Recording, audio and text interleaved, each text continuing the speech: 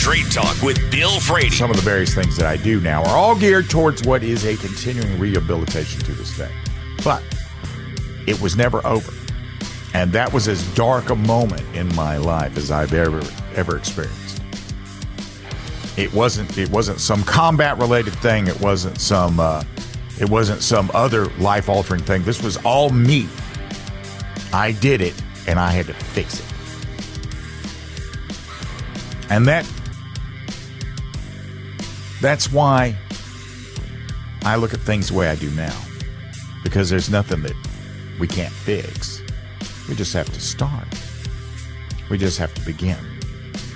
And for some of you, I know that you look at the country and you're like, oh, we've gone too far. We've gone to this, that, the other.